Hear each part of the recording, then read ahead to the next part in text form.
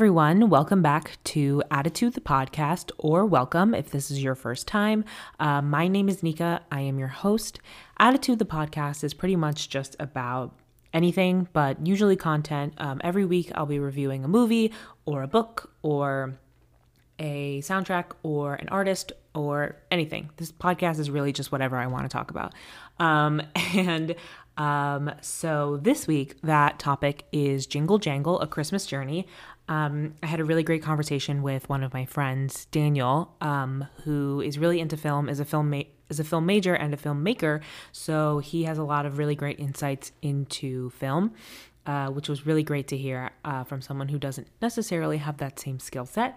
But I just wanted to jump in really quick in the beginning to mention that still working through some kinks with the audio. So the audio isn't as super clear as I would have liked, but you can still hear the gist of the conversation. So I hope you all enjoy. I really enjoyed the conversation.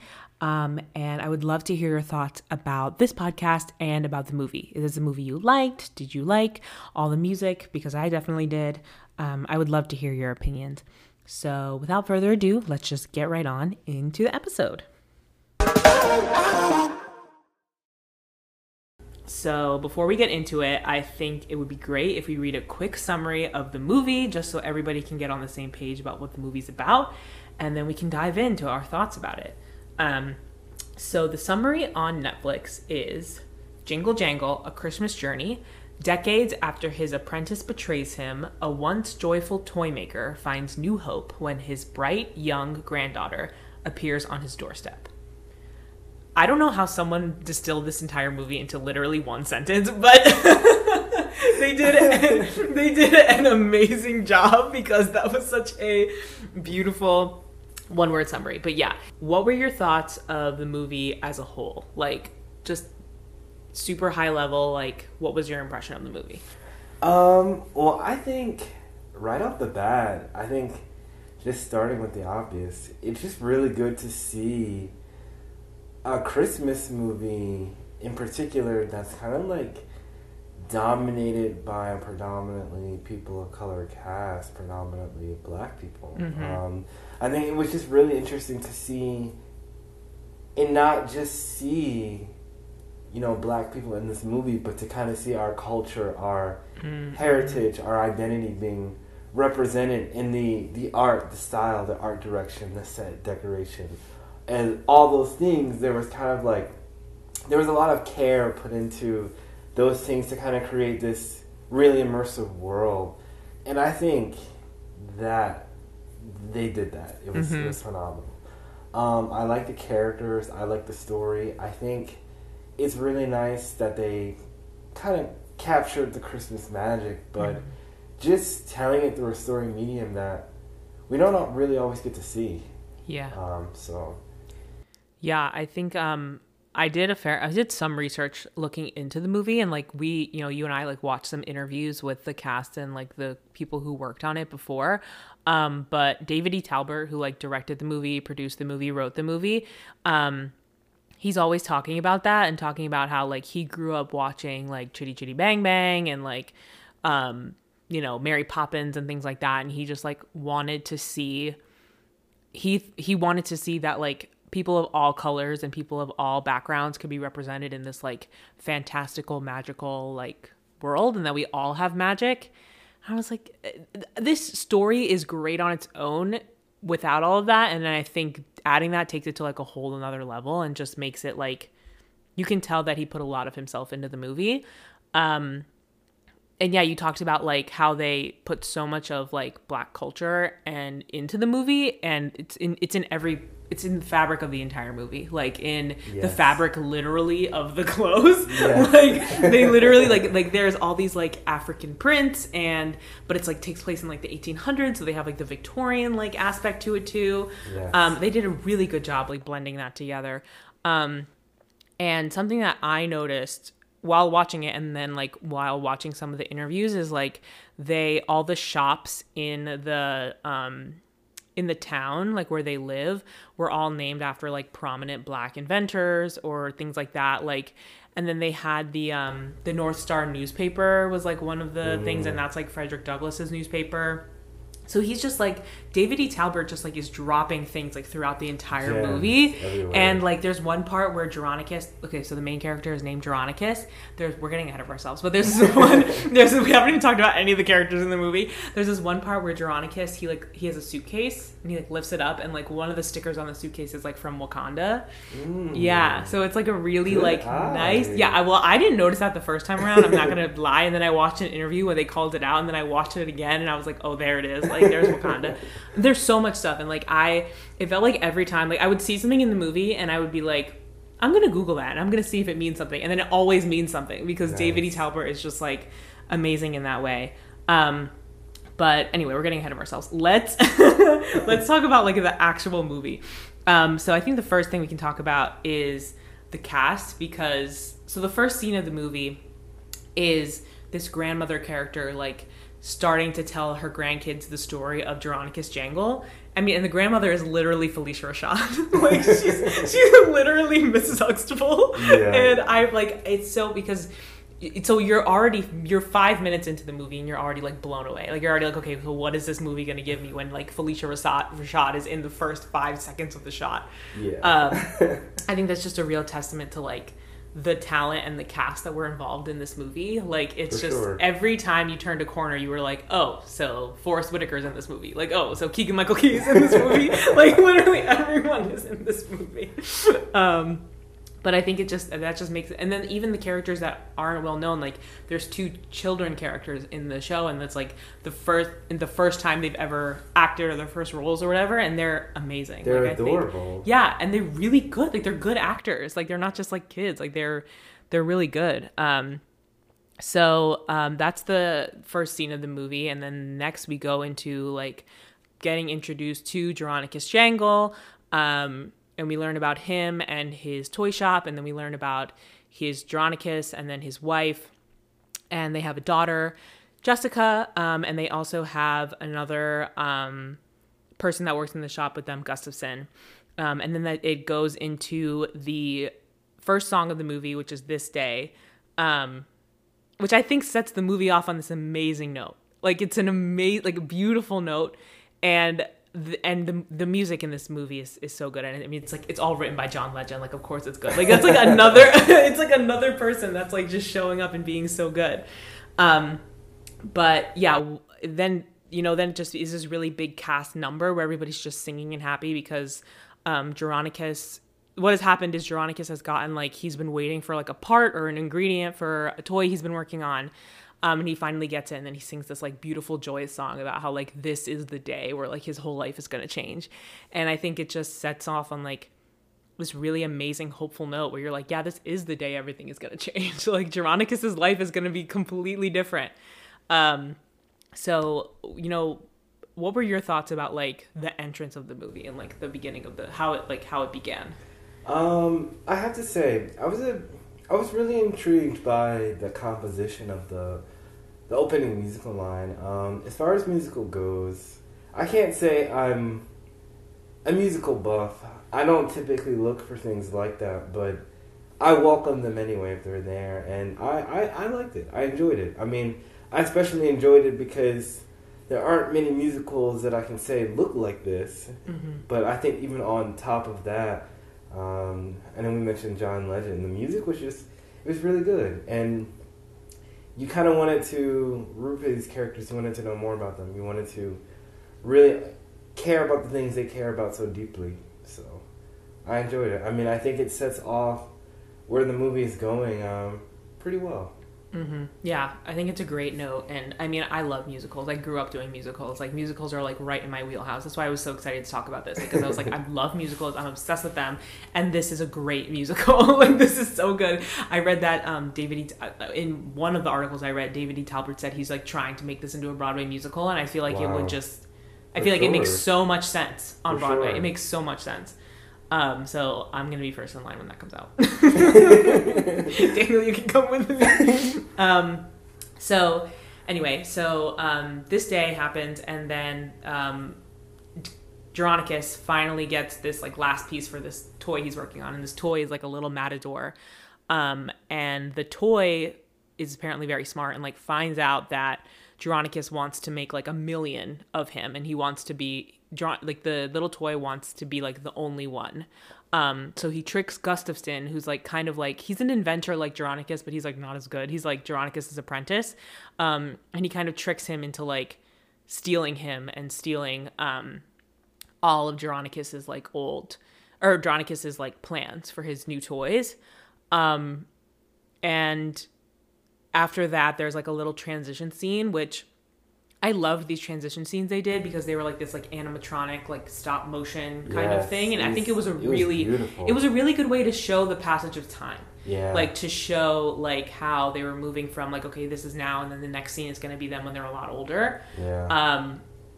But that was really sad. And I think it was a really interesting, emotional kind of roller coaster because you go from this high where Geronicus is like, this is finally the moment, like my life is going to come together. And like, at the end of the song, he like says to his daughter, he's like, what is that thing you wanted? And she's like, I don't know. And he's like, I'll give you everything. Like, cause it's just like, and like him and his wife and his daughter, like they're finally going to be together. And then, everything gets taken away because Gustafsson like takes the doll and like runs away. And, yeah, it was really sad. And then we end up moving into a time when Geronicus is a lot older, and we learn that his wife has passed and his daughter has moved away because he kind of just couldn't be a father anymore. And I think that's something that David E. Talbert did a really good job with, is like all of the emotions we feel are like real emotions. Like people have gone through that. Like people have gone through love and loss and all that stuff. And like, even though it's set in this fantastical setting, like that made me sad. Like I was really sad. And because it was just seeing this character who you'd seen, like they were finally going to get everything they ever wanted. And then it's just all gone. Yeah, I think picking up on that, one of the things I think that makes this movie interesting is it's kind of like unraveling of its own conflict. We were given reason enough to understand why, what was it, Gustafsson? We have reason enough why he would feel neglected, you know? I always think to like little moments, like how do the characters really feel in these small scenes where we might not be paying attention to them, but as big of a day as Geronicus had, like his apprentice kind of felt really ignored that day and didn't really get the appreciation he was kind of looking for. And I don't think that validates him stealing Geronicus's work, but that conflict kind of had a lot of recoil damage on everybody involved. And I think what's interesting about this movie is that my first impression watching it, I thought the conflict was really deep. I thought it dropped off the deep end. Like, yeah. And I think it was a little unsettling to watch because it was this fantastical, magical world, but I don't think we always talk about the pain, the conflict, the trauma, the like dark underside to Christmas that is a reality for a lot of people. And I think seeing kind of Geronicus as this old, twisted man, almost like a shell of his former self, even the way he interacted with his, I don't know if we mentioned her character, his granddaughter who comes into his life. Yeah, Journey. The trauma within him was still very much so there. And I think only due to his daughter's kind of like childhood whimsy and wonder that she could dispel that. But I don't know. I don't think that there was anybody else who could have saved him. Right. Than her. Yeah, and I mean it's clear like they literally cast Forrest Whitaker, like an amazing actor, as to play Geronicus, literally another one, to play Geronicus, and he's obviously a lot older than the man who plays Geronicus in the beginning of the movie. So you can tell there's been a passage of time, and like, you know, the daughter in the beginning is like a fully grown woman with her own daughter, Journey. And Journey. Yeah, Journey. Yeah, which is a great name. I mean, like the movie is literally called Geronicus Jangle: A Christmas Journey, and then the main character is called Journey, and she's amazing. I mean, the actor who plays her is just phenomenal. But yeah, like you see this passage of time, and you see how it is. I mean, they even showed it in the set, like Jangles and Things, which is the shop that Geronicus, the toy shop that he owned, becomes like a pawn shop, and it's like, it's dark in there. And like I was noticing when I was watching the second time, like there's all these posters in there that are like, children take away creativity, like all these like horrible things. And like it's just it's like even they even did a beautiful job of showing like how Dronacus the way he feels inside like affected the outside, and like it's all dirty in there and musty and there's no lights on. It completely like warped his sense of purpose. Yeah. And I think like I've definitely been there. I don't know if you've been there, but there are times where like you feel so down that you can't it's like cleaning your room or like making your bed seems like the most impossible thing to do. Like they're small things, but like when you're in such a bad place, it feels like everything feels like a challenge. Yeah, and like a big challenge, and it just gets harder like as the time goes on. And I think that's definitely reflected in the way that they did the set design. But yeah, so we're back to Dronacus as an older man, and then Miss Johnston, who's the post office lady. Oh, I'm glad we got to her because she snapped. I think she is an amazing like second to Dronacus. Like she's not the main character. Yeah. She's definitely like a second or a third like tier character. But I think she just brings like a really amazing like. I think her performance was really great because she's a silly character. Like, clearly she's very silly. Like, she's literally just, like, flirting with Dronacus. She's constantly calling him Jerry. And he's like, can you call me Dronacus? And she's like, no, Jerry. You're my Jerry. Like, she literally, like, she won't call him Dronacus. But also, like, she talks about how she was a widow, too. Yeah. And, like, that she understands him. And I think it's hard to play a character that's, like, the stupid, funny side character that also has that depth. And you know what's interesting about that? You can really hear that in her music, in her range, I think. Mm-hmm. Like, there's a lot of soul, there's a lot of passion, but there's also a lot of pain behind that. Mm-hmm. And I think, like, again, just going back to that, we don't always... I think we're quick to ignore the uglies of what actually happens in Christmas, but I can't not see that a lot of these characters in the story were really in pain. Yeah. And they all needed each other. Yeah. And I think them coming together and like actually believing in each other and having faith in each other is like what, again, not to get too ahead of ourselves, but like is like what like brings them all out of that and like love and all of that stuff. But anyway, so so we meet Miss Johnston, who is this amazing, she's the post office lady, so she literally is like driving around her little like like picking up packages and stuff, like it's amazing. And she does this amazing song where she's like flirting with Dronacus, and then literally background dancers pop up. Like it's the most Broadway musical TV thing I've ever seen in my life. And like Dronacus is even like, you have background dancers? Like he literally calls them out, and I was like, this is just so good. So then Journey, we get introduced to Journey. And she kind of just like, she sings this song about how she feels like she's the only one. Like she kind of feels alone.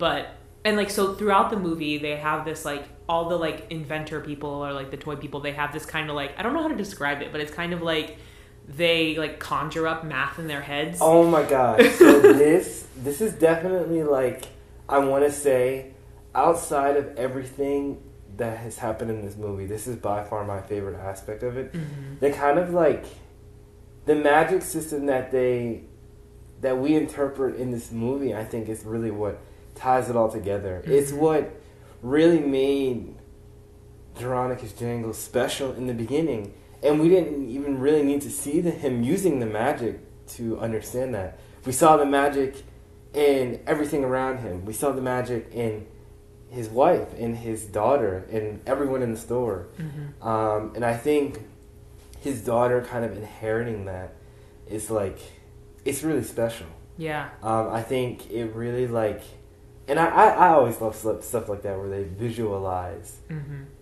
just magic in a very like unique way that it's only they have that, you know? Yeah. And so it really kind of hones in, you know, the young granddaughter Journey, she is in a very similar position like him. There's nobody else who will really understand what they do better than him. So Yeah, and I definitely don't think it's a coincidence that it's like essentially math. Like it's literally like the square root of this, the double The x square of root this. of possible, Yeah, yeah. yeah. Like it's literally like, but I mean, you know, they could have made that anything, right? They could have made it spells. They could have made it writing. They could have made it food. Like they literally could have made the magic element Yeah. anything, but they made it math and they made it science. And I think that's really cool. Like that sends a really cool message. And I mean, any magic would have been cool. Like that's not. Yeah, we would have eaten it up regardless. Yeah, we would like be obsessed with it, even like literally anything. But like, I think that's awesome. Like you're sending like the equations they put up are like actual equations. Like Yeah, it's complex. It has its own depth, its own meaning, and I think that type of ubiquity just adds more to the depth of the story, but it also shows, like in a lot of the other things that we've already discussed, there was a lot of care put into the movie. yeah, and I mean, if I were a kid and watching that, like a kid, I would be like, okay, mom, what's the square root of possible? Like, can we do this math? Like, I want to learn math now. Let's like, figure this out. Yeah, and that's so cool. That's really cool. But yeah, so she sings a song kind of about how like she's alone and like she's the only one who can do this like magic thing. And so she ends up going to see her grandpa, who's Euronymous. And I think she brings such a light to the movie. And I think they did I love, the one thing I love the most about her character is that she's a little kid, but she never wavers on faith. Like there are so many times during the movie where she, like I wrote down some like quotes she said. Like there's one where another character, like this is getting ahead of ourselves, but like there's like a toy they're working on and another character is like, what makes you think you can get it to work? And she says, well, there's nothing that says I can't. And like throughout the whole movie, she's just like trying to get Andronicus to believe, like constant, like she literally never, I mean, she has a whole song called like the square root of impossible is me. Like she's literally like, I am everything. Like I can do anything I set my mind to. And she never wavers. Like there's never a moment in like she shows doubt in the sense of like I need to think about it or I need to get it to work or we need to work together but she never has a moment where she's like, I can't do this. And you want to know, I'm touching on that. I will say a child that's so reassured this is something I definitely looked at too. You know, Geronicus's family in a lot of ways was the source of his passion and his happiness. And it fueled his magic. And I think we all see in the story that losing his wife is a big component of his life kind of falling apart. But we also don't really discuss the fact that Journey doesn't really have a dad. And for people who kind of, I feel like, empathize with that experience, it's interesting. What's most interesting about it is that we know that the cycle of trauma followed Andronicus' daughter. That's the reason why she left. It's beautiful to see that another generation has passed down from her, and her daughter has still managed to kind of inherit that magic, that hope, that faith. And I think regardless, her mother did a really great job raising her. Yeah. Like even despite everything that their family had lost. Yeah, definitely. And I think that there's a real strength in her, like, and she carries the movie and she carries every like character, honestly. Like she, like, I mean, you know, it's a Christmas movie, so you can obviously tell at the end there's like a good resolution, but like she's the reason that like he, like, you know, Andronicus finds himself again. But anyway, like a guy comes from the bank and kind of tells him like, listen, like you're overdue on your loan, like you have to pay, like you have to, because like they gave him a loan to like run the shop or whatever, and like on the promise that he would create something like spectacular that's like never been seen before. And because he's lost all this faith and he can't like he tries to do his like there's this thing they do where they like rub their hands and like blow on them, and then that's how they can like get to their like special magic equation land. He like can't do it because he has like, for like Peter Pan, where like Tinkerbell, like she can't, like we have to clap so we can believe in her. Like it's the same thing. Like your energy comes from that belief and that faith, and he just doesn't have it anymore because he lost everything. But yeah, so he's like kind of trying to figure out what he's going to do. He's like trying to find a new toy, and Journey, like he's like writing all these equations, and Journey's like, no, you have to like raise the thing. Like she like is like correcting him, and he's like, you know what this is? And she's like, yeah. And he's like, okay, what about this? And then she's like, well, it would be this. Like they're like playing back and forth, and I think it's a really like you can tell that Journey's trying to connect with him, and he's kind of being like, ooh, like a little like off kilter about it, but there's still like there's so many similarities between them. Like there's so much familiarity. So anyway, then we meet adult Gustafson, who's played by Keegan-Michael Key, and I had just every turn I was like, okay, we have literally Felicia Rashad, then we have Forrest Whitaker, and now we have Keegan-Michael Key. Like literally everybody's in this movie. I mean, he's great at playing Gustafson. I think he plays him really well. But so Gustafson is like, you know, showing off his new toy, and we find out that he's been making all of Geronicus's old toys, like all the toys that Geronicus had in his like notebook that Gustafson stole, and he's made them all. So there's none left, and so they're trying to figure out what's next, and he's kind of like wavering on that. Sorry. Oh, Gustafson, I don't have like. Gustafson doesn't have anything. Yeah. And the little, I don't remember that little mariachi man's name, but Matador rather, but I'm not mariachi. Wow, Matador. I don't remember his name, but he's such a. I think it's a weird dynamic between them because like he's a little toy, but like he's like telling Gustafson like an adult what to do. It's very weird. Yeah. No, Gustafson is definitely someone who suffers from insecurity, and I'll address my main point. We can keep going. Okay. Yeah, we can come back to it. Yeah. But yeah, so he's kind of trying to figure out what to do, and he kind of finds out that Journey and then Gustafson has another apprentice named Edison, and his name's Edison Latimer, which I think is amazing because Latimer is the black inventor that kind of essentially made the light bulb, like Edison, you know, whatever, Thomas Edison, which again is literally like another one of the million points that David E. Talbot puts in this movie. But they kind of, Edison is a funny character because I think he's really into being Geronicus's like apprentice, but he's also not as good as Journey. I think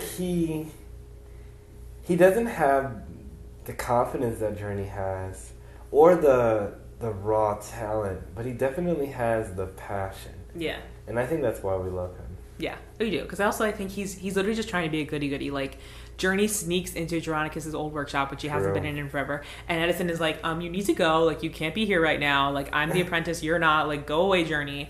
And she's like, no. And then they find the Buddy 3000, which is, like, the toy that Geronicus tries to make after Gustafson has, like, taken all of his stuff. And, like, that's the toy that his daughter, Jessica, had, like, came up with.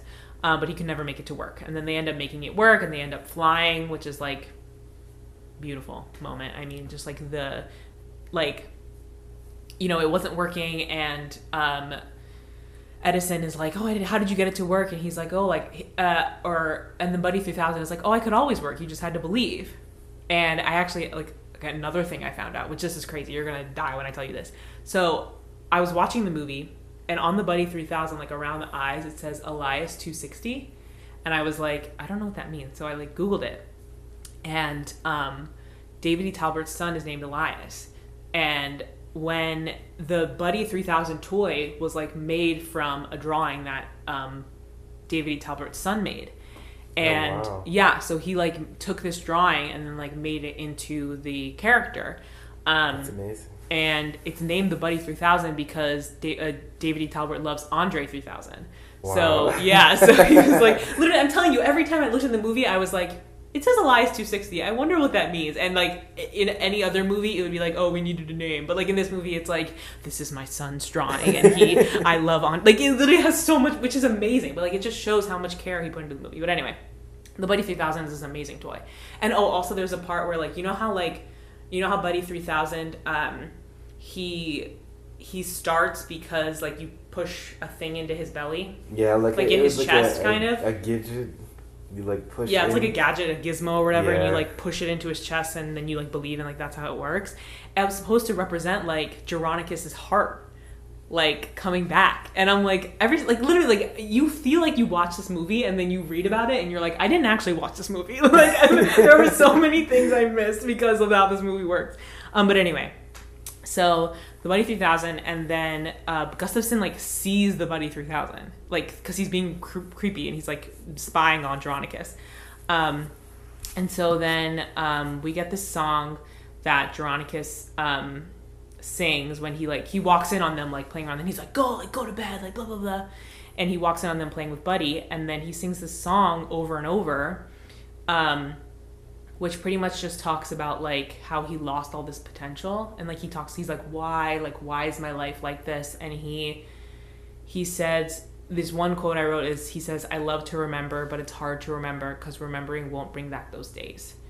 And I mean, we've talked a lot about like him and like him losing his faith, but like I'm sure a lot of people, especially right now, like during Christmas and during the pandemic and stuff, like you have memories of Christmas or New Year's or like the holidays, and maybe they look different for you this year, or maybe someone who was there last year isn't here anymore, and like you love to remember, right? Like you love to look back, but it's hard because you have to just come to terms with the fact that the life you lead now isn't the same, and it might be worse, or it might hurt more.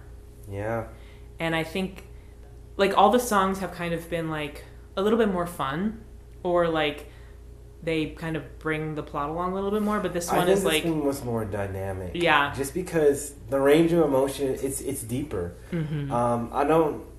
I won't go as far to say it's a sad song, but it definitely pulls at your heartstrings. Yeah. And it's supposed to. Yeah, and I think we've already... I think the way that the movie has portrayed Dronicus so far has kind of been like a grumpy old man. And you feel like you feel more anger from him than anything else, but then this song kind of shows you like there's actually like a lot of sadness, and like it comes from not only feeling like he lost his potential, right? Like he felt like his life was about to explode into this amazing way, and it just crumbled, like with something out of his control. Yeah. And I'm sure that's something a lot of us feel right now. Like our lives have changed forever because of something completely out of our control. And you know, he remembers a life before with his child and with his wife, and that's like all gone. So I think that one really hurt, honestly. It was really tough. But before that, Journey had sang her Square Root of Possible song, which you forgot to talk about. But I think that's just like a beautiful like character song for her. Like she's literally like, I am everything. She was like, I'm the square root of possible, and the square root of impossible is me. Like she's like, I am all things, and all things are me. It's beautiful. Oh, so then there's this like really creepy scene where Gustafson like comes and tries to like get the Buddy 3000 from Journey. Oh yeah. And he like corners her in a hallway, and she's like, bye. Yeah, that was bad. Yeah. And I just thought that was a really good example of like Journey is like everything, because she even could tell from like across the, she could see Gustafson, and she was like, nah, like we're not messing around. Yeah, that was scary to watch. Yeah. Just because, I don't know, we knew that Gustafson could be like thieving and deceptive, but I think when you go out of your way to push your aggressive agenda, you kind of like I think what's interesting about him, I know plot wise we have a scene where he successfully steals a toy away from the house, and then it's Journey's decision for them to chase after it, and it's because of her that they managed to rescue the toy back, and they make it back home. I think something that's really interesting about his character is that we're obviously not supposed to like him, and however, I can't help but feel like it's easy to empathize with him in the beginning, because you know, I think for Geronicus and how the story presents itself in the beginning, he always has an apprentice. He had Gustafson in the beginning. He has Latimer in the end. He has his granddaughter, Journey. But I feel like Gustafson kind of represented the son that he never had. Yeah. And I think the moment where Gustafson is kind of like apprehended and arrested for stealing the plans, the blueprint for his toy project, that Geronicus is like, I want you to know that day it didn't end in malice. Like I had something for you that I wanted to give to you. And for me, that was actually one of the saddest moments, because even though he knew at that point that he like made a huge mistake that he couldn't go back from, to know that people still had love for him in the end. Mm-hmm. I thought it was a very mature moment for Geronicus to express and give that kind of gratitude, that peace, that kind of like ending to Gustafson's story that he honestly didn't deserve. Yeah. And I think that shows where Geronicus comes to at that point in the movie, because Geronicus at the beginning of the movie would not have done that. Yeah. 100% no. Like, but that just shows like his growth throughout the movie. But yeah, you touch on it and we can just cover it really quick. But Gustafson ends up stealing the Buddy 3000 and takes it back to his factory. So Journey and before they go, there's this really amazing snowball fight scene. That was amazing. It was so fun. And like I think it shows where, you know, Geronicus starts to like crack a little bit. Yeah, unravel. Yeah, because like he's had this wall up for so long, and then like he gets into the snowball fight with all the neighborhood kids and with Journey, and there's this amazing like African inspired song that plays. Yeah, the song was phenomenal. The kids were killing it. They were so good. When he like threw the snowball and then like whizzed off the wall and hit her, I was like like it just looked like so much fun, and like you can tell Geronicus has not had fun like that in a long time. Yeah. But like he's just playing and these kids are dancing and they're singing along to this song, and I was like, this is just fun. Like this is just a fun interlude in this movie, and like shows it starts to show more of like who Geronicus is becoming. Yes. But yeah, so they end up going. Edison and Journey end up going to the factory, and they kind of find this way to get the Buddy 3000 back. And Gustafson has tried to make the Buddy 3000 work, but he can't because of his own like belief and all that stuff. Like it's just not working, and so he tries to sell it and nobody wants it.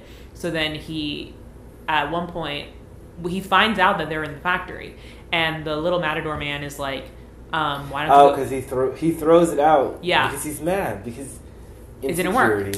Yeah, and it wasn't supposed to work. Like it's one of those things where it's like it can only work if you believe in it, or like you're the one. Like it was never going to work for him. Yeah. So he sees them come and he's like, oh, let them go. And Little Matador Man is like, why would they want this if it doesn't work? Because Gustafson was like, this toy is stupid. Like, it's useless. Like, it doesn't work. And he's like, well, so I think that was something interesting. It's like, he didn't find any value in it, but like, that's because he didn't find the utility. But like, there was utility there. It just wasn't for you. So they're in this, like, I don't even know how to describe it. It's like a little, like, there's like all these like whirring like blades.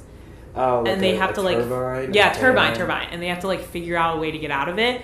And Journey is like, you gotta help us, Grandpa Che. And he's like, I can't do it. And she's like, yes, you can. And like this is when he starts to like, this is the moment like where he like finally like he is able to like, you know, rub his hands and blow on them, and like finally able to like come back to that moment where he can like go to his like the magical math land that we talked about earlier.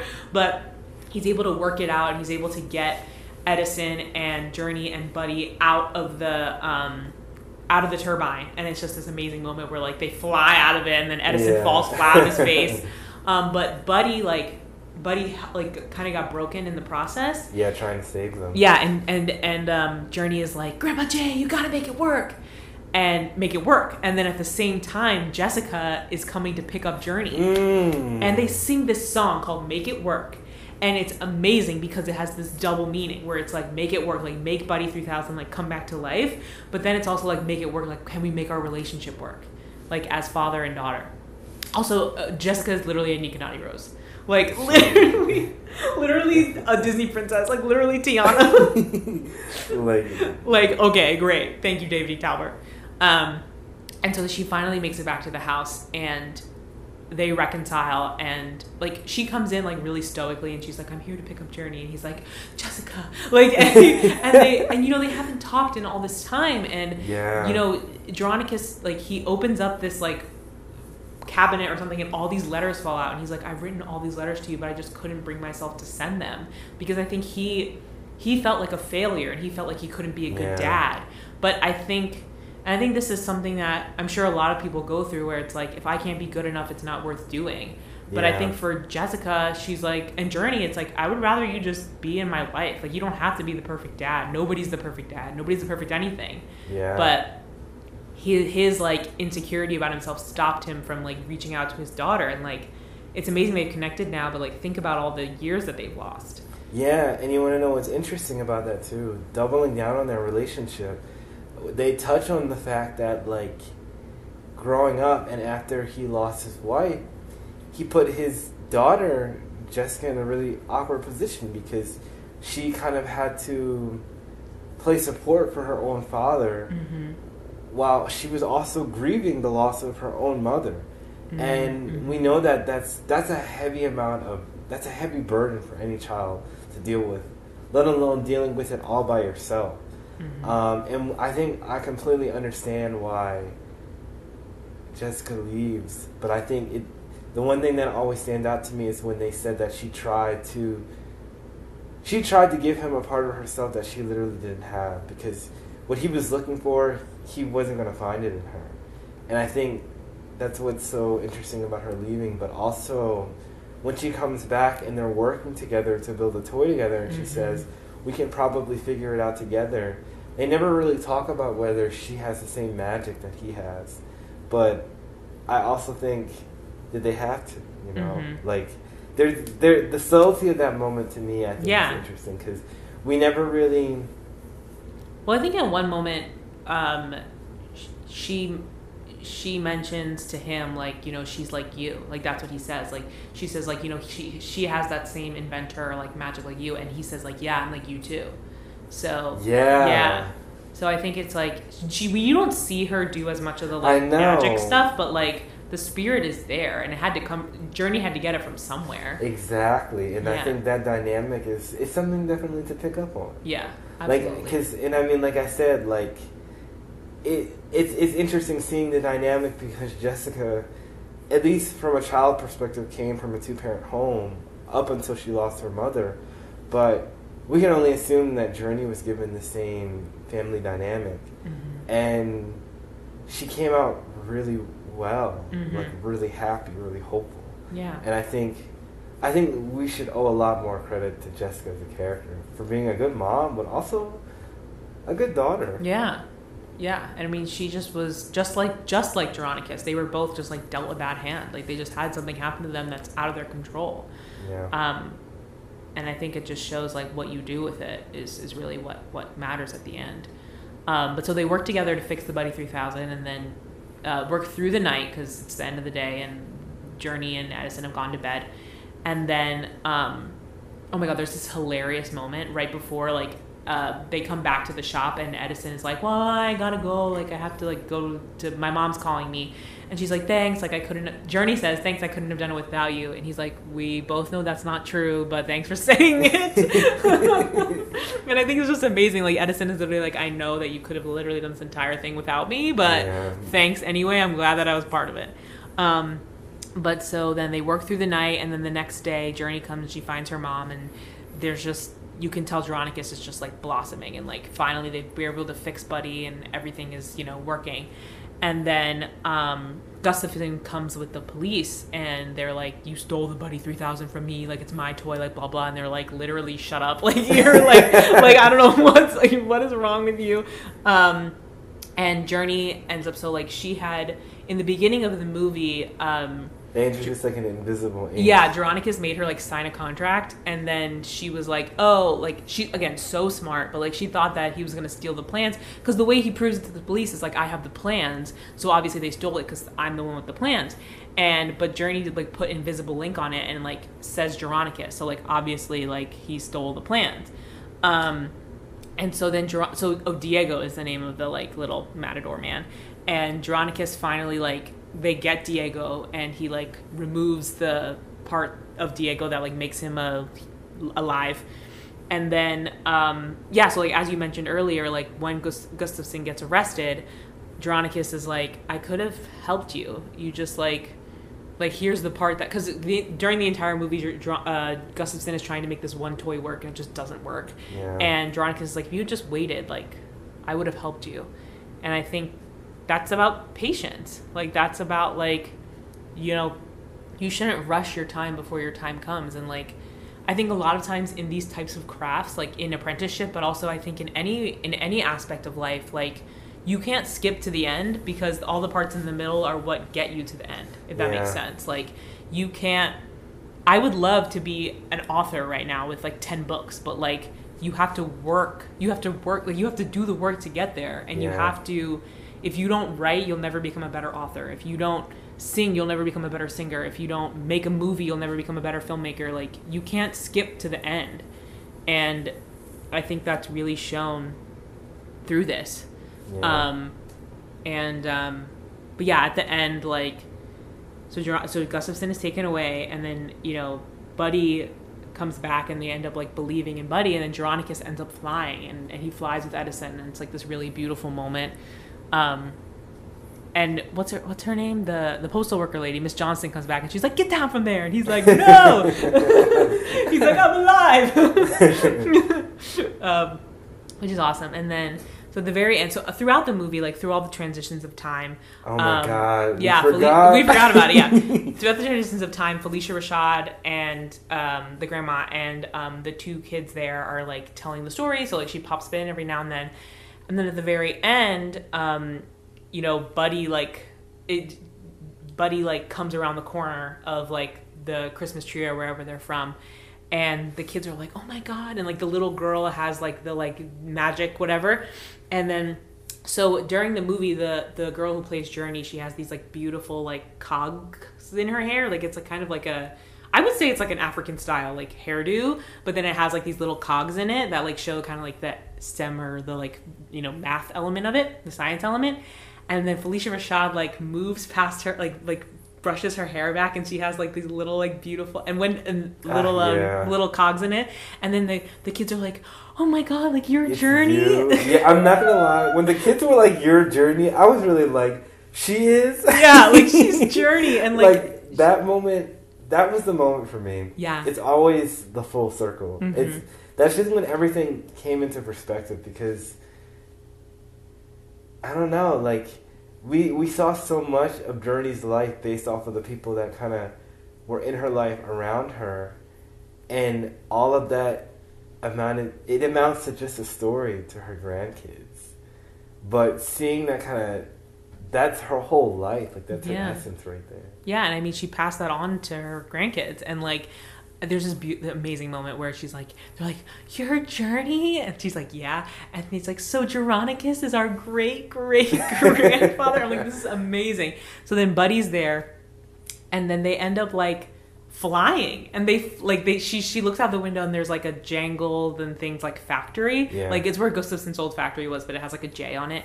And they end up like flying there, and it's just like this like beautiful moment. And like it's so, obviously you can tell this is like a movie about magic, because it's the most movie about magic type of ending, like where they're literally just like the three characters are just flying. Like that's just really like the end of "Child, if you don't stop flipping."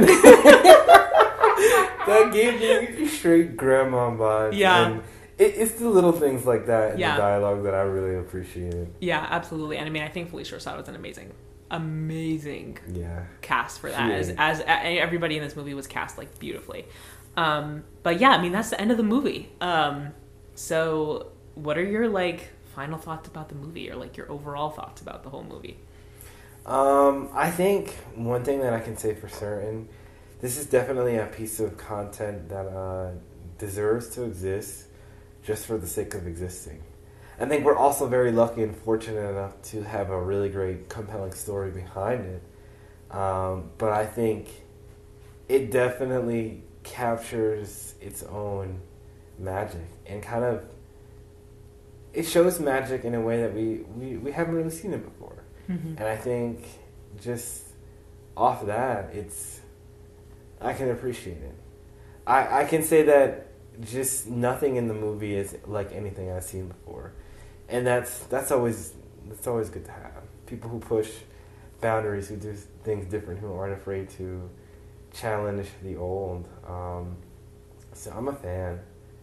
Will I watch it next Christmas? Probably. Oh yeah. I think another interesting thing is that, like you said, it's something that hasn't been done before, but it also has, like in the sense feels... No, but I mean like it feels it feels like it fits in with all those other movies, right? It feels like it fits in with Willy Wonka and the Chocolate Factory, and it fits in with Mary Poppins, and it fits in with Peter Pan, and it fits in with all those things. But you're right that it hasn't been done in this way and with these people at the forefront, and that, you know, we all deserve that, and we're all better for being part, like, watching a movie like this. And like, again, like as we mentioned throughout the episode, like all the detail that David E. Talbot puts into the movie. And I'm sure there are probably 100 more things that I missed, like, you know, watching it. And I think that shows that not only did he take such care with this movie, but like he does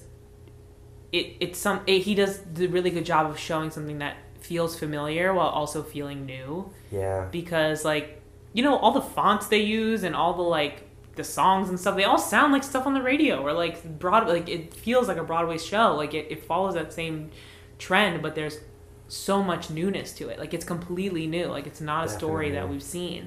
Yeah, it's very experimental, and I'm a sucker for experimental stuff. Yeah, it's awesome. And I mean, well, actually, one thing I forgot to say, I wrote down this quote, but like at the very end not the end, but like when Journey and Edison make it out of the turbine, she's like, they all hug each other, and Journey says something to Dronacus about like, oh, like I feel like so good, or like we like belong together, and Dronacus says, a child with an imagination always belongs. And I think there was just so many moments like that in the movie. Like there's this, in the very beginning scene, there's this, or the very beginning song, there's this line that's like, brilliance beckons, genius awaits. And that literally, like, I feel like, I literally wrote that down. And I was like, okay, I'm gonna like get a painting made of brilliance beckons, genius awaits to like put in my house. Because like, but that's like, there's so many moments in the movie where like, these are like good nuggets. Like these are like gems of like things to remember. Like a child with an imagination always belongs. Like, that meant something to me, and I'm 23 years old. Like, imagine what that means to, like, a 10-year-old who, like, watches this movie and is like, I want to be a filmmaker, I want to be a whatever. Yeah. That's just awesome. So, I don't know. This movie just made me feel really good. Even watching it the second time, I was like, this is amazing, and I'm going to watch it again. No, I just appreciate that. Yeah, just... It really did feel like Christmas, but... Mm-hmm. It feels like a Christmas that I could have had at my house. And that's really that's the best thing that I could say about the movie, to be honest. Yeah. I feel like I could gush about this movie for literally forever, like 2 more hours. Yeah. Was there anything I mean, like, not to end on a bad note, but like, was there anything you didn't like about the movie, or anything that you wish was done a different way, or? I can't really say things I wish I would have been a different way. Like, it's hard to talk about movies without really...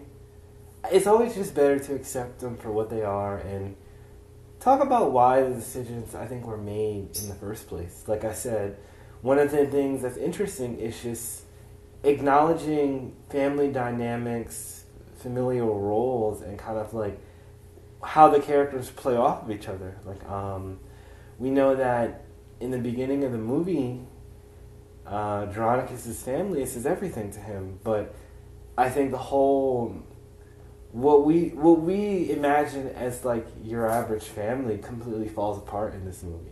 And even like I said before, that pain carries with Jessica, because I think it's interesting. It was a choice that was made, that she didn't drop Journey off with Journey's dad. You know, we don't even meet Journey's dad.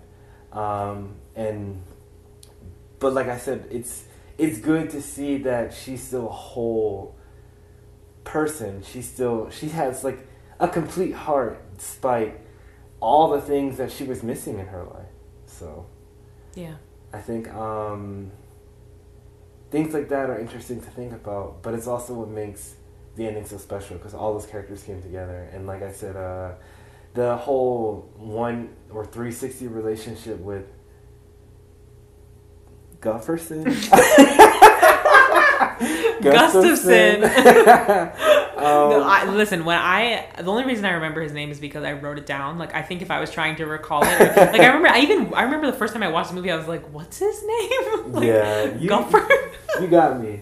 Gustafson, yeah. But I can't help but feel like You know, the movie's great because Dronix has a daughter, and then his granddaughter is kind of reincarnated in his image again. You know, his kind of will and the whole theme of magic runs in their family so strongly, but he also kind of forgets throughout the movie that magic wasn't just what he controlled with his hands. It also like radiated off of him onto other people. Like the reason why Gustafson wanted to be his apprentice, I'm sure, was because of that. And we know that they had a relationship, despite the fact that how he may have felt at the beginning of the movie. They had a clear relationship. And similarly with Edison, I thought Jeronicus was very hardened and like a shattered man. I thought he was so rude to Journey in the middle of the movie. He was like, get out. Yeah. And I was like, literally, you old crab. Like, oh my goodness. But yeah. I do understand that part of what nothing he really ever says, I think we should take at face value, but that doesn't mean it doesn't hurt. Yeah. And that doesn't mean there isn't a lot of pain behind it. But I think, like I said, just looking through all these character lenses and looking how they extend to each other, like I said, it says a lot. And like I said, for Gustafson's character, that ending, that hit for him. That hit for me. It was just right. It's sad seeing him get everything he wanted when nothing really mattered in the end. Right, but also like he got it off of someone else's work. Like, yeah. I just imagine, like, he took the shortcut, like we said. Like, he took the shortcut, and that didn't pan out for him. And, like, I think that shows that it's hollow.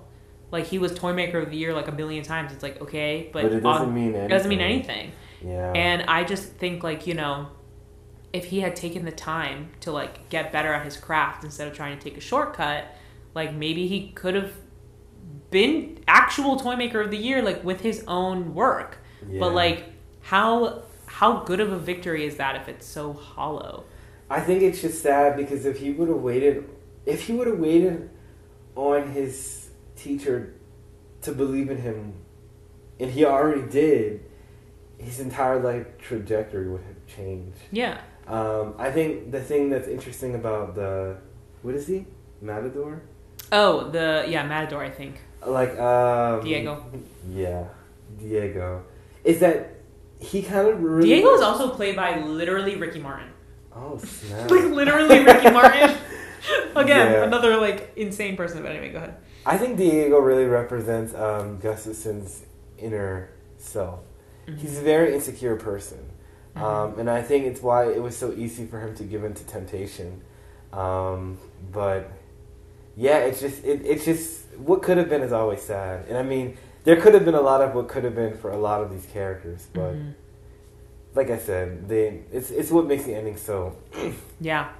I mean, also, we've seen this amazing arc from Jeronicus going from this really hardened, like, sad man, like, crab man, like you said, and becoming this just, like, amazing, fully realized person at the end. I think it also shows that, like, it's never too late. I feel like we... in this society, you know, I'm 23 and I feel like I've a failure. Like I feel like I've, and that goes back to the idea of potential. But like, I don't want to look back on my life and be like I wasted my potential. But it's also like life is so long. Like we get tricked into thinking it's short. And you want to know what's interesting too? I think this applies to both Gustafson and Jeronicus. When you spend so much time looking back at where you've been, you never really see how far you've gone. And I mean, you don't even have the ability to see that you might be several steps away from the success you were yearning for. But like for a person like Gustafson, he got caught up. His big break was literally at the end of the day. And he didn't even know. And he threw it all away. Yeah. And I mean, it's hard because no one wants to blame Jeronicus for ending up in the predicament that he did. But I don't know, if he would have been there for Gustafson sooner, it's like, would it not have happened? But right. Yeah, and there's a totally. I mean, I think we've all probably been in situations where something's happened, and you're like, "What if I had done something a minute earlier? Or what if I had left the house 2 seconds later? Or all that stuff."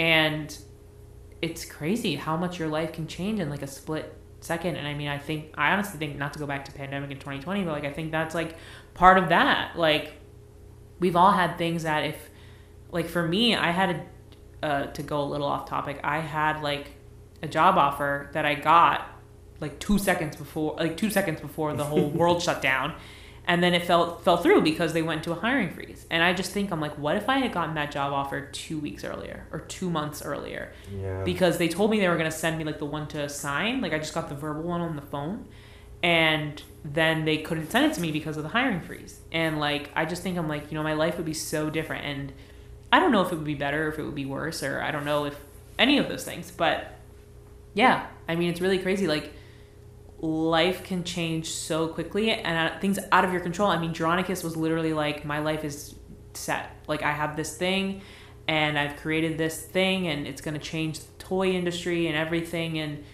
it was gone. I think the other side of that coin is to count your blessings. Mm-hmm. I think a lot of these characters had a taste of everything they wanted, and then just like that, it was either ripped away from them, or they realized they never really had it at all. I don't know. I just see.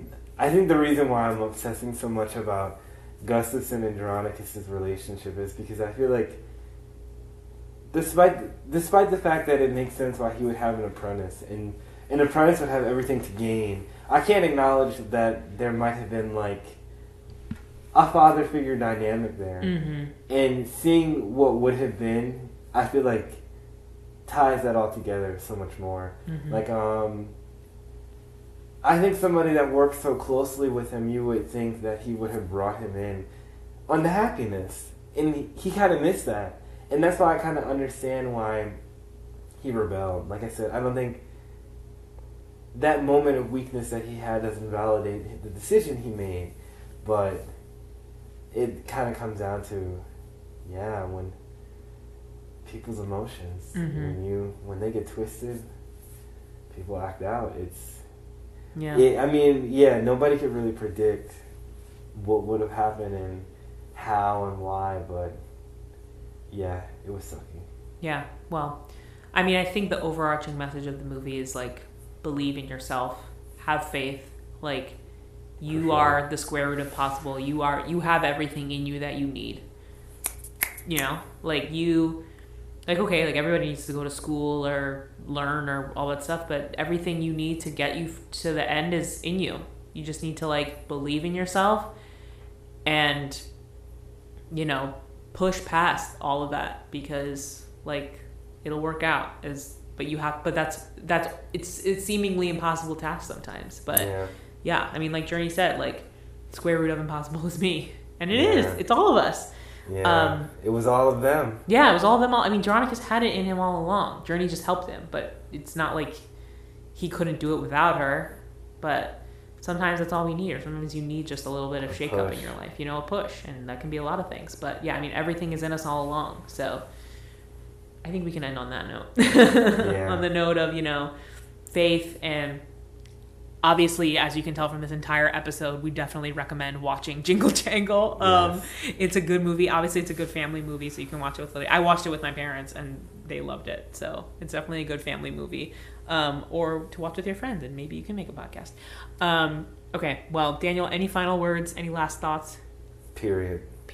I like it. Okay, well, I haven't figured out a sign-off yet, and I've just been doing this thing at the end of every episode where I just say, see you later, and then I blow a little kiss. So do you want to do it with me? I have to do both of those. I'll say see you later, and then we can blow a kiss together, okay? Okay. Ready? All right. See you later. Mwah! You have to make the sound. Oh. You also said that.